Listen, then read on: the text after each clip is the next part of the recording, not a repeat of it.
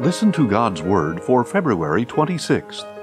Today's reading is Numbers 10 and 11. May God bless this reading of His Word. Numbers 10. Then the Lord said to Moses, "Make 2 trumpets of hammered silver to be used for calling the congregation, and for having the camps set out. When both are sounded, the whole congregation is to assemble before you at the entrance to the tent of meeting. But if only one is sounded, then the leaders, the heads of the clans of Israel, are to gather before you. When you sound short blasts, the camps that lie on the east side are to set out. When you sound the short blasts a second time, the camps that lie on the south side are to set out. The blasts are to signal them to set out. To convene the assembly, you are to sound long blasts, not short ones. The sons of Aaron, the priests, are to sound the trumpets. This shall be a permanent statute for you and the generations to come. When you enter into battle in your land against an adversary who attacks you, sound short blasts on the trumpets, and you will be remembered before the Lord your God, and saved from your enemies. And on your joyous occasions, your appointed feasts, and the beginning of each month, you are to blow the trumpets over your burnt offerings and fellowship offerings, to serve as a reminder for you before your God. I am the Lord your God. On the 20th day of the 2nd month of the 2nd year, the cloud was lifted from above the tabernacle of the testimony, and the Israelites set out from the wilderness of Sinai, traveling from place to place until the cloud settled in the wilderness of Paran. They set out this first time according to the Lord's command through Moses. First, the divisions of the camp of Judah set out under their standard, with Nahshon, son of Amminadab, in command. Nethanel, son of Zuar, was over the division of the tribe of Issachar, and Eliab, son of Helon, was over the division of the tribe of Zebulun. Then the tabernacle was taken down, and the Gershonites and the Merarites set out, transporting it. Then the divisions of the camp of Reuben set out under their standard, with Elizur, son of Shedeur, in command. Shelumiel, son of Zurishaddai, was over the division of the tribe of Simeon, and Eliasaph, son of Deuel, was over the division of the tribe of Gad. Then the Kohathites set out, transporting the holy objects. The tabernacle was to be set up before their arrival. Next, the divisions of the camp of Ephraim set out under their standard, with Elishama, son of Ammihud, in command. Gamaliel, son of Pedahzur, was over the division of the tribe of Manasseh, and Abidan, son of Gideoni, was over the division of the tribe of Benjamin. Finally, the divisions of the camp of Dan set out under their standard, serving as the rear guard for all units, with Ahiezer, son of Ammishaddai, in command. Pagiel, son of Ochran, was over the division of the tribe of Asher, and Ahira, son of Enan, was over the division of the tribe of Naphtali. This was the order of march for the Israelite divisions as they set out.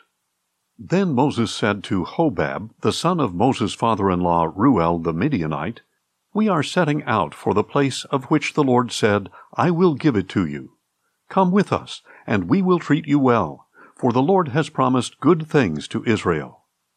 "I will not go," Hobab replied. "Instead, I am going back to my own land and my own people." "Please do not leave us," Moses said, "since you know where we should camp in the wilderness, and you can serve as our eyes. If you come with us, we will share with you whatever good things the Lord gives us." So they set out on a 3-day journey from the mountain of the Lord, with the ark of the covenant of the Lord traveling ahead of them for those 3 days, to seek a resting place for them. And the cloud of the Lord was over them by day, when they set out from the camp. Whenever the ark set out, Moses would say, "Rise up, O Lord! May your enemies be scattered, may those who hate you flee before you." And when it came to rest, he would say, "Return, O Lord, to the countless thousands of Israel." Numbers 11. Soon the people began to complain about their hardship in the hearing of the Lord, and when he heard them, his anger was kindled, and fire from the Lord blazed among them, and consumed the outskirts of the camp. And the people cried out to Moses, and he prayed to the Lord, and the fire died down. So that place was called Taberah, because the fire of the Lord had burned among them. Meanwhile the rabble among them had a strong craving for other food, and again the Israelites wept and said, "Who will feed us meat? We remember the fish we ate freely in Egypt, along with the cucumbers, melons, leeks, onions, and garlic. But now our appetite is gone. There is nothing to see but this manna." Now the manna resembled coriander seed, and its appearance was like that of gum resin. The people walked around and gathered it, ground it on a hand mill or crushed it in a mortar, then boiled it in a cooking pot or shaped it into cakes. It tasted like pastry baked with fine oil. When the dew fell on the camp at night, the manna would fall with it. Then Moses heard the people of family after family weeping at the entrances to their tents. And the anger of the Lord was kindled greatly, and Moses was also displeased. So Moses asked the Lord, "Why have you brought this trouble on your servant? Why have I not found favor in your sight, that you have laid upon me the burden of all these people? Did I conceive all these people? Did I give them birth, so that you should tell me, 'Carry them in your bosom, as a nurse carries an infant, to the land that you swore to give their fathers?' Where can I get meat for all these people? For they keep crying out to me, 'Give us meat to eat.' I cannot carry all these people by myself. It is too burdensome for me. If this is how you are going to treat me, please kill me right now, if I have found favor in your eyes, and let me not see my own wretchedness." Then the Lord said to Moses, "Bring me 70 of the elders of Israel, known to you as leaders and officers of the people. Bring them to the tent of meeting, and have them stand there with you.